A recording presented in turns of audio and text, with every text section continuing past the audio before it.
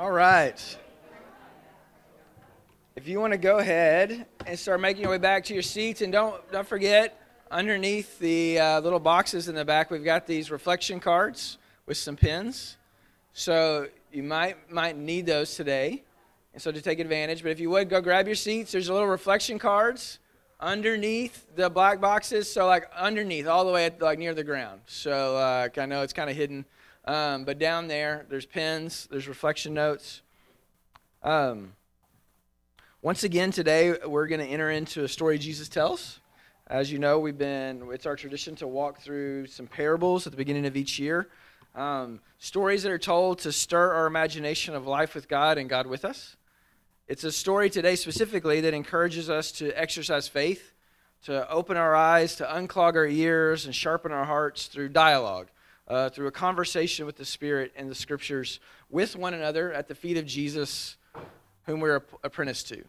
That, in fact, what we see, especially in Matthew's Gospel in chapter 13, is we see not just Jesus telling parables and unpacking parables, but then the disciples getting to unpack those parables with Jesus. That's what we're going to attempt to do today together. We're accustomed, I think, to coming to Jesus' words, particularly his parables, looking for pearls of truth, valued insights, answers to help us achieve a life full and forever, or at least to make it through the day, right? Isn't that the way we often come to the Scriptures, especially the stories? We come looking for something to help us, something to get us through, something to open our eyes and open our lives, something of great truth and value. And you know what? Often we find what we're looking for. Oftentimes we find exactly what it is that we come to the Scriptures in search of. But as we discussed last week, what if Jesus wants more for us than just to discover the thing of value that we're after? What if his intention isn't merely to give us what we're after, but abundantly more than we could ask or imagine? What if Jesus wanted us to become something more than we have in our minds, to grow into and mature into ones who, as he would describe it in Matthew 13, who are trained in the kingdom of heaven, who are trained in life with God, who become like masters of a house who bring out of his treasure what is new and what is old? What if Jesus actually wanted that for us? What if that was his desire for us? That he saw us becoming ones trained in the kingdom of heaven who could draw out the treasures of life with God whenever they needed to be, old and new. The more it turns out, this becoming more, it turns out, begins with a ready heart, an eager openness to life with God as God sees it, a hunger and thirst for right relating, as Jesus put it in the Sermon on the Mount. The prerequisite isn't to have it all figured out, but to know you don't. And in your poor spirit, not despising what you don't have, but as the psalmist is saying, earnestly seeking, going after it with a humble, joyous curiosity. That's the beginning. Not to have it figured out, but to know that you don't. And in knowing that you don't, not to let that disparage, but in the poorness of your spirit, to have a joyous hunger and curiosity for the thing in which you lack. Even a small act like grabbing a pen and a paper can help us posture our hearts, ready our hearts for the word and the words to come.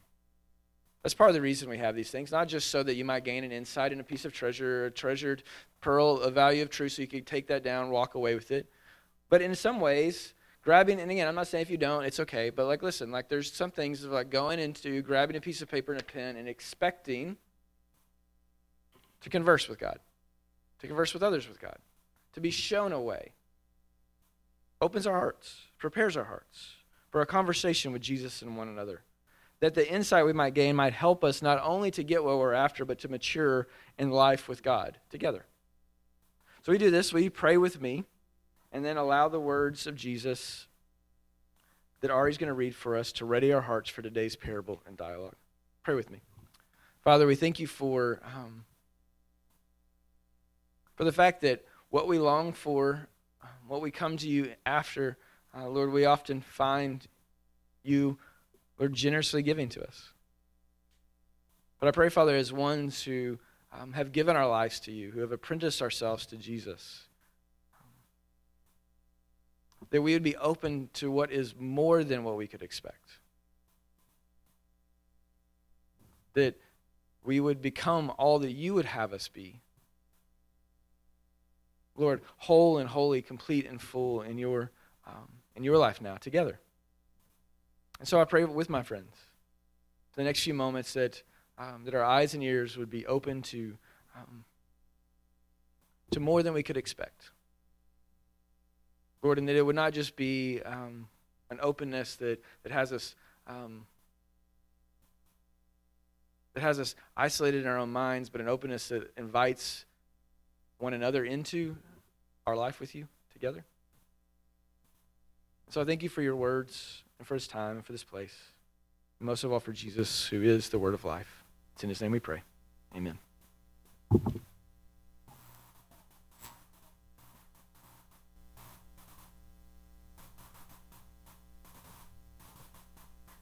Today's reading comes from Matthew 13:10 through 17. The disciples came up and asked, "Why do you tell stories?" He replied, "You've been given insight into God's kingdom. You know how it works. Not everybody has this gift, this insight. It hasn't been given to them. Whenever someone has a ready heart for this, the insights and understandings flow freely. But if there is no readiness, any trace of receptivity soon disappears. That's why I tell these stories, to create readiness to nudge the people towards receptive insight. In their present state, they can stare till doomsday and not see it. Listen till they're blue in the face and not get it. I don't want Isaiah's forecast repeated all over again. Your ears are open, but you don't hear a thing. Your eyes are awake, but you don't see a thing. The people are blockheads. They stick their fingers in your ears so they won't have to listen. They screw their eyes shut so they won't have to look. So they won't have to deal with me face to face and let me heal them. But you have God-blessed eyes, eyes that see, and God-blessed ears, ears that hear. A lot of people, prophets and humble believers among them, would have given anything to see what you are seeing, to hear what you are hearing, but never had the chance."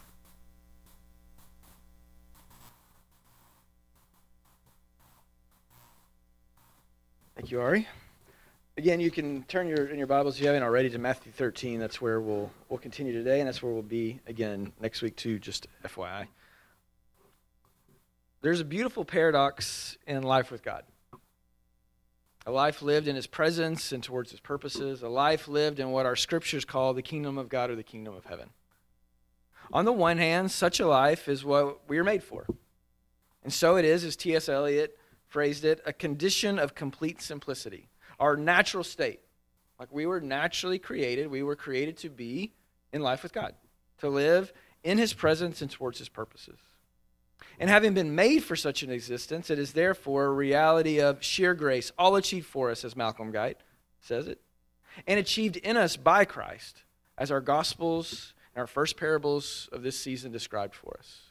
We have this on the one hand, that the kingdom of God is sheer grace, all achieved for us, and if we'll allow him, achieved in us in Christ. But on the other hand, this life we are made for, a life which we are returned to by Jesus, cost not less than everything.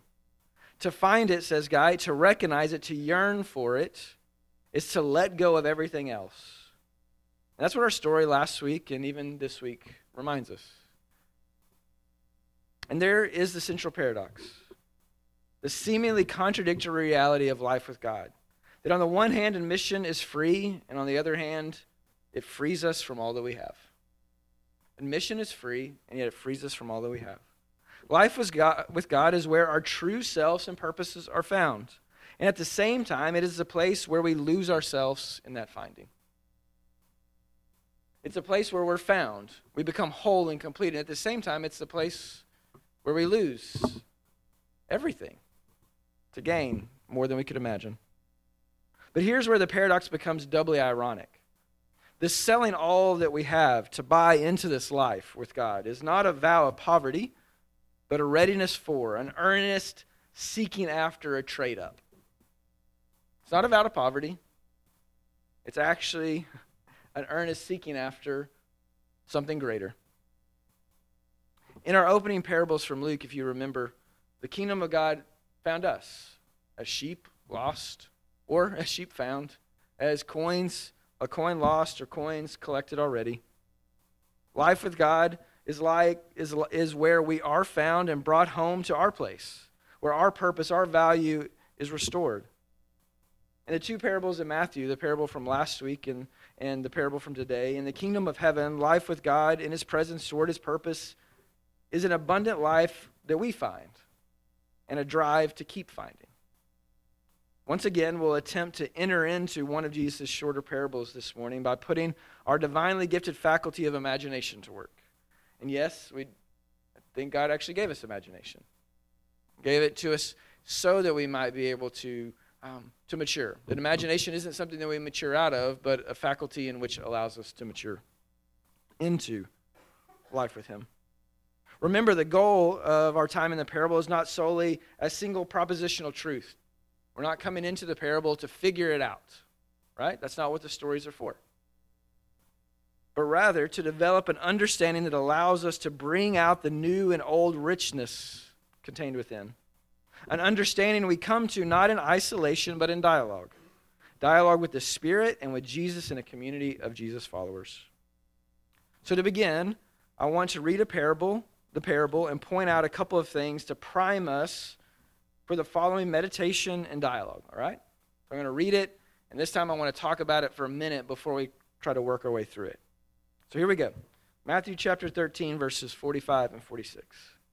Jesus speaking. Again, the kingdom of heaven is like a merchant in search of fine pearls, who on finding one pearl of great value went and sold all that he had and bought it. The story sounds similar to the one before it, doesn't it? But if you notice, there are differences. And because it's in the morning and we're tired and haven't had enough caffeine, I'll try to point those differences out rather than just have you try to find them. For one, last Sunday's parable said this, in case you forgot. The kingdom of heaven is like treasure hidden. Like treasure hidden in a field. When one stumbles over it, covers it back up, goes, sells everything he has, and purchases the field, right? Life with God in that story is described as something we find. Kingdom of heaven is like a treasure hidden. It's something we discover, maybe trip over in an ordinary, if not familiar place. So life with God is something of life-altering value, which we run into. We recognize as life-changing, and so we change our life. We sell everything to take ownership not only of the kingdom, the thing of value, a treasure hidden, but also ownership of where the kingdom is found, in the place where life is actually made. We don't just find the kingdom and take possession of the kingdom. We actually find the kingdom and take possession where the kingdom was found. It's a pretty incredible thing. The kingdom of God is this treasured thing hidden in a very familiar place in which when we discover it, we recognize that it's worth everything and more than we have. We sell what we have to buy not just the thing itself, but the place in which it is hidden. Pretty incredible. Today's parable is just as incredible, but from a different angle. It doesn't depict the kingdom of heaven as an object of great value, something that we're going and finding, like that we just stumble over into. Remember what we just read. The kingdom of heaven is like a merchant in search of fine pearls. How many times have we read the parables together next to each other and thought that the kingdom of heaven was just a pearl? Right? It's natural, it's normal, right? They're right next to each other, they flow and deal. We talked about a treasure in one, pearl in the second, so it's easy sometimes for us to skip into the second parable. It's just saying the same thing in a different way, right? But maybe it's saying something different in a new way. Life with God in today's story is not described as something, but as someone, a merchant, someone who is always on the lookout for something of tremendous value. The kingdom of God is not something, but someone who is always on the lookout for something of tremendous value. Life with God is searching. Life with God is seeking. Life with God is finding what we are after, recognizing something worth changing our life, and selling all that we have found to claim something, maybe the same thing that we've actually always been after, but something of singular, whole, tremendous beauty. So in the first parable, Matthew 13, we have the kingdom of God is something we find, a treasure we discover. Second one, the kingdom of God is someone who's always on the lookout for something of tremendous value. But here are a couple more things to note before our imaginative exercise. The first is something that is not said but often assumed, in which I am certainly guilty of assuming. Generally, people read this story and assume the merchant is trading in pearls. but neither the text nor cultural history demand such a conclusion. Do you think, when you read the parable, do you think the merchant is selling pearls? I've always kind of read it that way. My mind. We talked about this a little bit last week, right? Our minds tend to fill in the blanks very quickly until we start to slow down. So as we're reading these stories, our mind just kind of fills in. So I hear a merchant who's in search of fine pearls. It makes me assume that that's what he's marketing in, right? But the word for merchant literally means one on a journey, whether by sea or by land, especially for traffic or trade. It just means one who's on a journey to trade, to do business, that is somebody who is buying and selling things. The fact that the character is a merchant means their vocation, whether selling linen, spices, or other goods, would put them in a port or seaside city where one might find pearls. So it actually, the way the story is told isn't that it's a merchant of pearls, but that the merchant is in a place where pearls might be. So their job isn't necessarily selling pearls, buying and trading and selling pearls. Their job, more than likely, is just trader of goods and services, right? And they happen, because they're in port cities, to be one who is on the lookout for pearls, because that's where pearls are found, in seaside cities. And pearls would have a particular meaning, especially in the first century. Objects that one scholar note were regarded as the most valuable and beautiful objects in existence. So pearls, especially in the first century, became a figure of speech for something of supreme worth and beauty. So this merchant who's doing his business, in the midst of doing his business, is always on the lookout for something of great worth and beauty. Something that would add to his life, make his life more full and valuable, like both from an investment standpoint, but also from like an aesthetic standpoint, from just an enjoyment standpoint. Both a profitability and a beauty. So a merchant, by occupation, would have more access to pearls compared to, say, a farmer, like we talked about last week, right? So we have kind of a farmer who is probably a farmer in a field, right, who discovers hidden treasure. Now we have a merchant who, in his vocation, discovers and is on the search for pearls. Even if that merchant isn't in the business of buying and selling pearls. Like, that's not his only thing, right? Okay, just keep that in mind. But second, while there is some debate among scholars, theologians, and pastors, preachers, the word used for the phrase describing what is sold, the all that in verse 46, or more literally, all things as he had in the second story, seems to be a reference to the merchant's previous finds, i.e. other pearls. So in the first story, the words used to describe what the farmer or person in the field does is they sell everything that they have. All of their life they give to purchase the place where life is made and the kingdom of God is hidden, right? In the second story, what the text seems to be opening us up to is the idea that they're not selling everything they have, but the things already that they found of great value, the other pearls that he's always been in search of. So it's meant to make us think that the merchant has been after pearls and finding pearls, has been seeking and finding pearls for a long time. That the life with God is not something new to this person, but something this person's been after. Is actually found and experienced, but is continuing to go after and continuing to look for. And as we'll talk about, continues to find.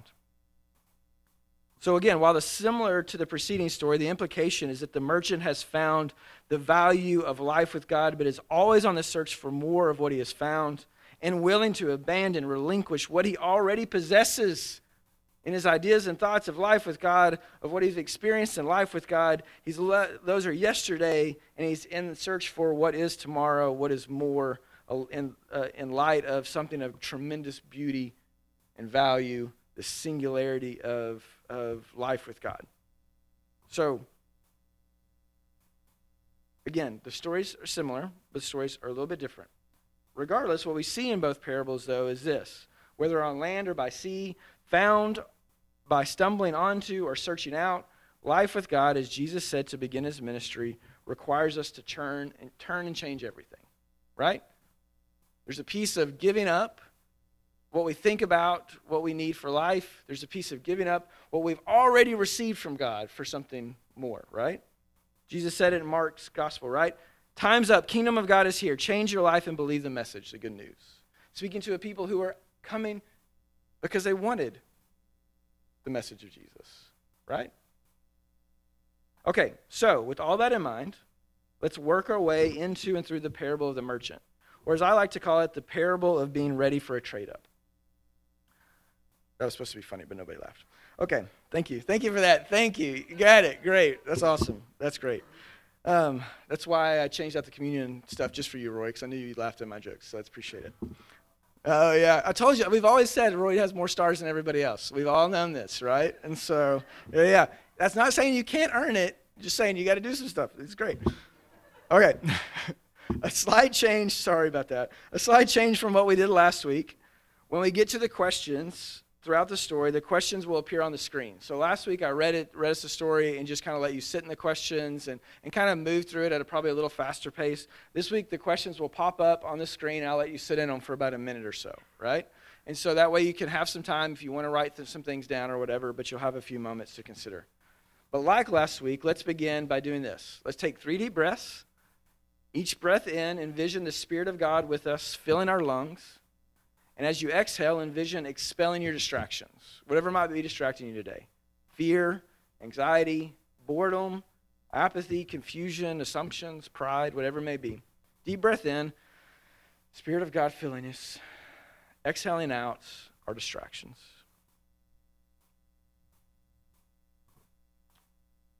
All right, now close your eyes and imagine yourself a successful business person, a competent person of trade. Years of apprenticeship, hard work, and God's gracious fortune have allowed you to build up a comfortable life and a profitable profession in the textile trade. Buying and selling woven wonders expanded to trading the resources needed for their production. You started out just selling goods made by those locally around you, but now you trade in wool, silk, dyes, etc. The regional development of your services has meant you've spent more than your fair share of time on the road, in the ports and at seaside towns. Early on in this profession of yours, you discovered the beauty and the value of fine pearls. You ran into one along one of the first ports that you're doing trade. A treasure not so common in your landlocked hometown, several hundred miles away. Immediately, these precious miracles of creation had your affection and your longing. While some people seek after them as a hobby or in a wishful aspirations of stumbling on the winning lottery ticket, you've made the search for these little treasures an obsession. At least that's how your family, friends, and even employees refer to it. Your years of seeking and finding have given you a keen eye for what you encounter. You know what is what. You can tell the difference between a beautiful, excellent pearl and one of lesser value. And you're always on the lookout for the best, and only the best, and more of the best. You found many fine pearls over the years on all your travels. Pearls of immense value that have brought you much of what you enjoy in your life now, but both internally and externally. They've afforded you leisure and peace of mind and satisfaction, even helping you stay grounded and steady in an ever-churning world. It turns out that this obsession has as much to do with the quality of your daily living as your profession does. You've sought out the beautiful and found their value in everyday life. Yet your pursuits and discoveries have kept you hungry for more. Not out of greed or lust to merely have more, but because it is inconceivable to you not to continue to seek the goodness of such things, their worth and their beauty. So first question, what's life like being comfortable but not complacent? Driven because of what you have tasted, seeking because you have found. What is life like being comfortable but not complacent? Driven because you have tasted, seeking because you have found. I'll give you just a second to reflect on that before we keep going.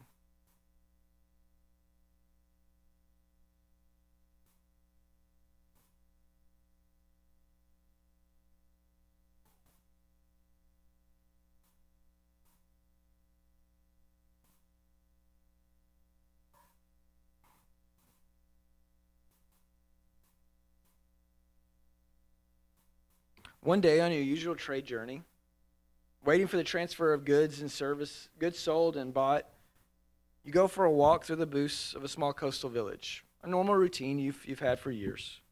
The saltiness of the sea air fills your nostrils, while the sound of bartering and begging fills your ears, and what little space between you and the vendors there is. And that's when you catch a glimpse of something exceeding your expectations. You were on the lookout for the best pearls, as always, but this pearl, sitting on the back of a vendor's table in an elegant box atop a crimson pillow, takes your breath away. What goes through your head when you discover what you are always looking for and find that it is more wonderful, more beautiful, more impressive than even you, one learned and on the lookout for the finest, could have imagined?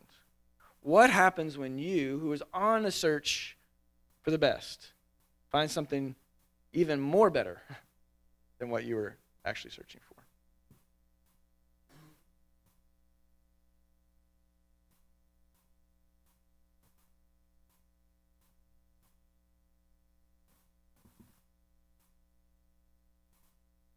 You approach the vendor slyly. Try not to give away your amazement at the discovery, hoping, as a good, wise business person, to get a good deal on the most exquisite pearl you've ever encountered. You can't help, despite all of your experience, but to be a bit nervous about the ensuing haggle. You take a deep breath and ask, how much for that one in the back? Motioning with your eyes, hoping not to draw too much attention to the pearl or your excitement. To your dismay, the vendor knows his pearls too. He'll not part with this one at a bargain, perhaps not at all, as you soon discover. So what emotions do you feel when you begin to realize that what you desire, what you've always sought after and found in various forms here and there, but not like this, what you are beginning to need is going to cost more than you expect, and that there will be no compromise on its price?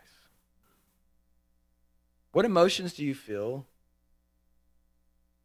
when what you're after is going to cost more than you expect, and that there will be no compromising in its price?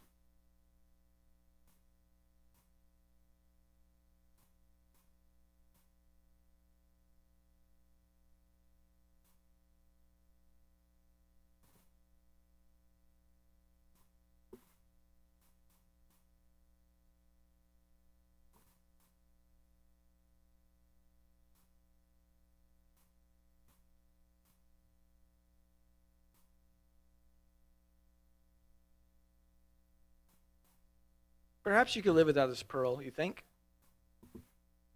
But almost as quickly as the thought comes across your mind, you know it's not true.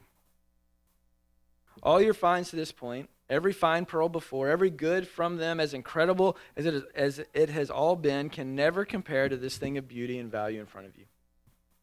You know if you walk away now without the pearl, all that you possess in pearls in life will be dulled, grayed by the memory of what you discovered but willfully left behind. Being a diligent entrepreneur, you quickly calculate the value of all that you've found and possessed over the years, all those fine pearls, hard-earned and graced, the finds that have brought you comfort, peace of mind, safety, satisfaction, and a future. In a moment of surreal speech, you offer the merchant the totality of your life's committed obsession. What does it feel like to make the offer? To hear the words coming off your lips, here's everything, as you release all that you hold on to in hopes of gaining this wondrous and beautiful treasure. What does it feel like to make the offer? What does it feel like in the quiet that comes immediately after?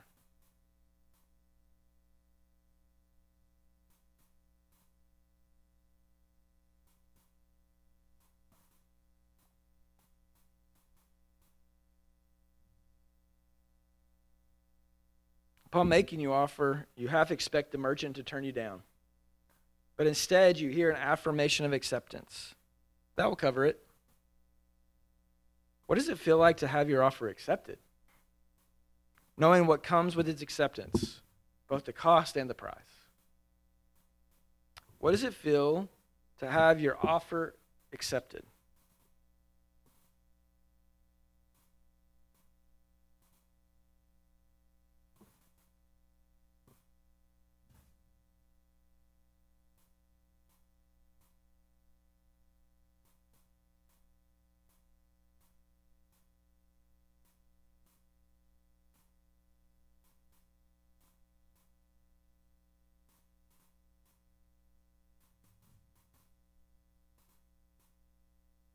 You arrange with the merchant a timeline for return and payment in full, so you can make what is now yours truly yours. As you return home, you begin the process of selling off all those fine but lesser pearls. It will not take too long to liquidate. After all, you've been a diligent seeker and a competent finder, and the quality items you are unloading are evident. Finally, the day arrives when you exchange what has been good for what is grand. You hand the vendor his price and take possession of this precious, of great value, of wondrous beauty thing that you've sought your entire life. What do you feel at this moment? Will you stop seeking and searching for fine pearls now that you've got this one of great value?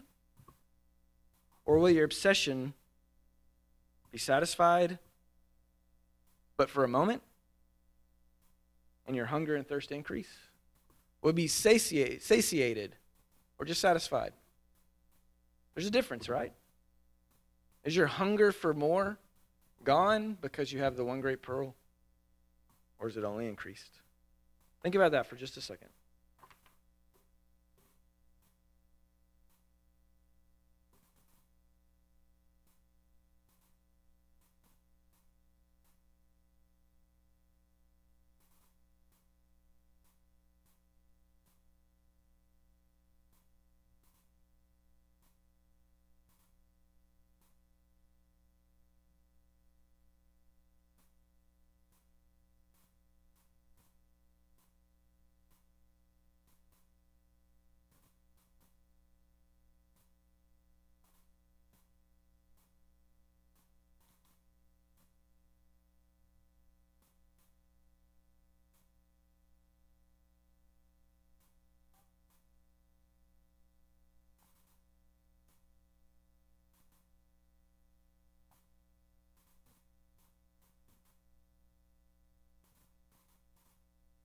Matthew 13, chapter full of parables. We have Jesus speaking parables to the crowds, explaining parables to his disciples. We have in this case, Jesus stepping out of a time with the crowds to explain a parable to the disciples, explaining it, and then going into more parables and giving them more parables just to sit in, not to explain, but again, to let them enter into. And he asked them, after telling these stories in Matthew 13, verse 51, have you understood all these things? And the disciples said to him, yes. And he said to them, therefore, every scribe who has been trained for the kingdom of heaven is like a master of the house who brings out of his treasure what is new and what is old. What we know in the flow of the chapter is the disciples didn't really understand everything completely, right?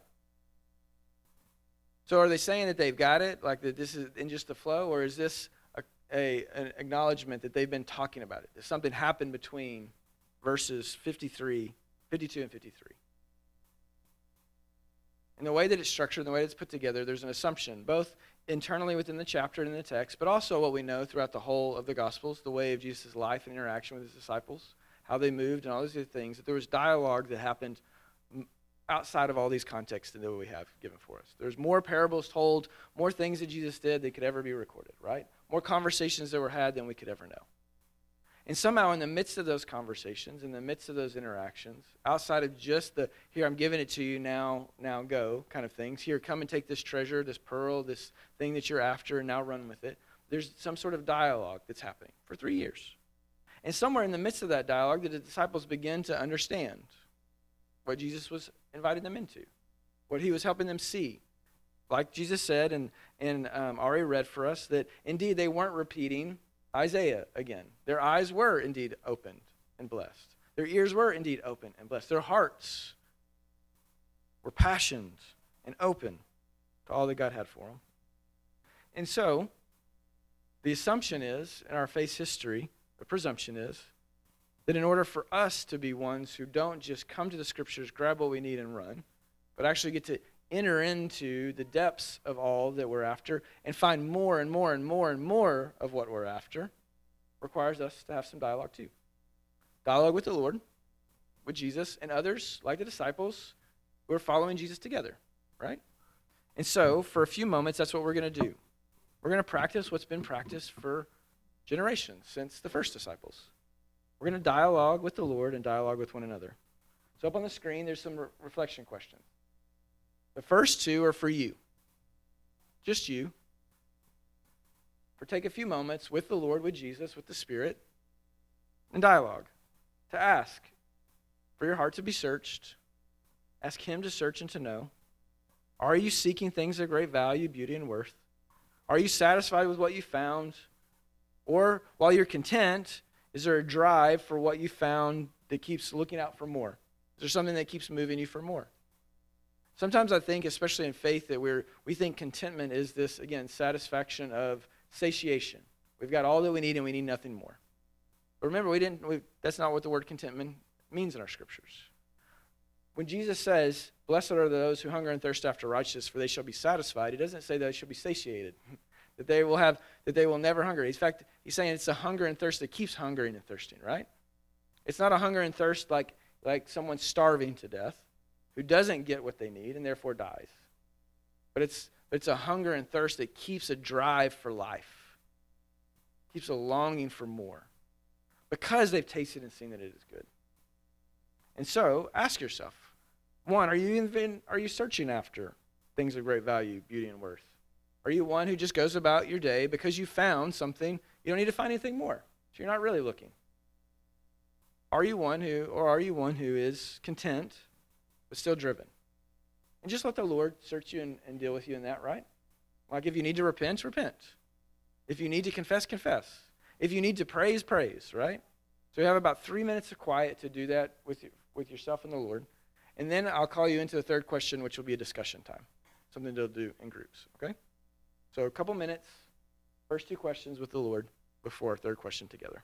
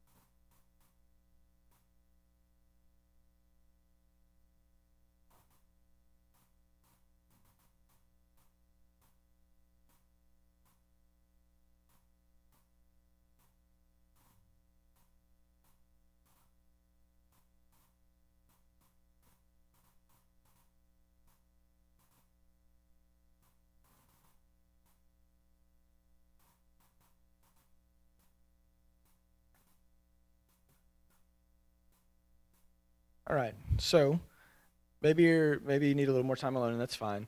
But if you're ready, go ahead and move into groups of 2 to 4, grab somebody around you, and then let the third question just be a springboard. In what ways does the description of life with God as someone seeking to find something they know that they actually have and more of it inform our daily roles and relationships? How does that impact the way we're going to live this week? Let that just be a springboard into conversation. So go ahead and talk amongst each other, and then Chaz will call us together in a song in just a few minutes.